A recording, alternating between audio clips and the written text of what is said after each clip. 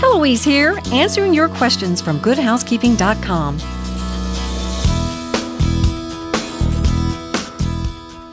Here's an email from Vivian through GoodHousekeeping.com. Heloise, by mistake, I washed my son's space sheets with 2 red placemats. As you may have guessed, everything came out pink.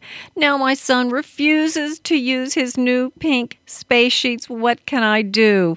Well, Vivian, you are not alone, and this actually happens to most every freshman that goes off to college and ends up with pink underwear. Hint is, when you go to the grocery store, go into the section where they sell dye. They sell what is called a color remover.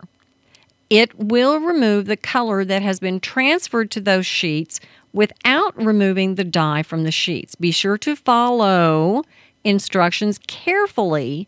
You may have to attempt to do this 1 or 2 times, but that should take care of it. And I hope that your son will be happy with his space sheets again.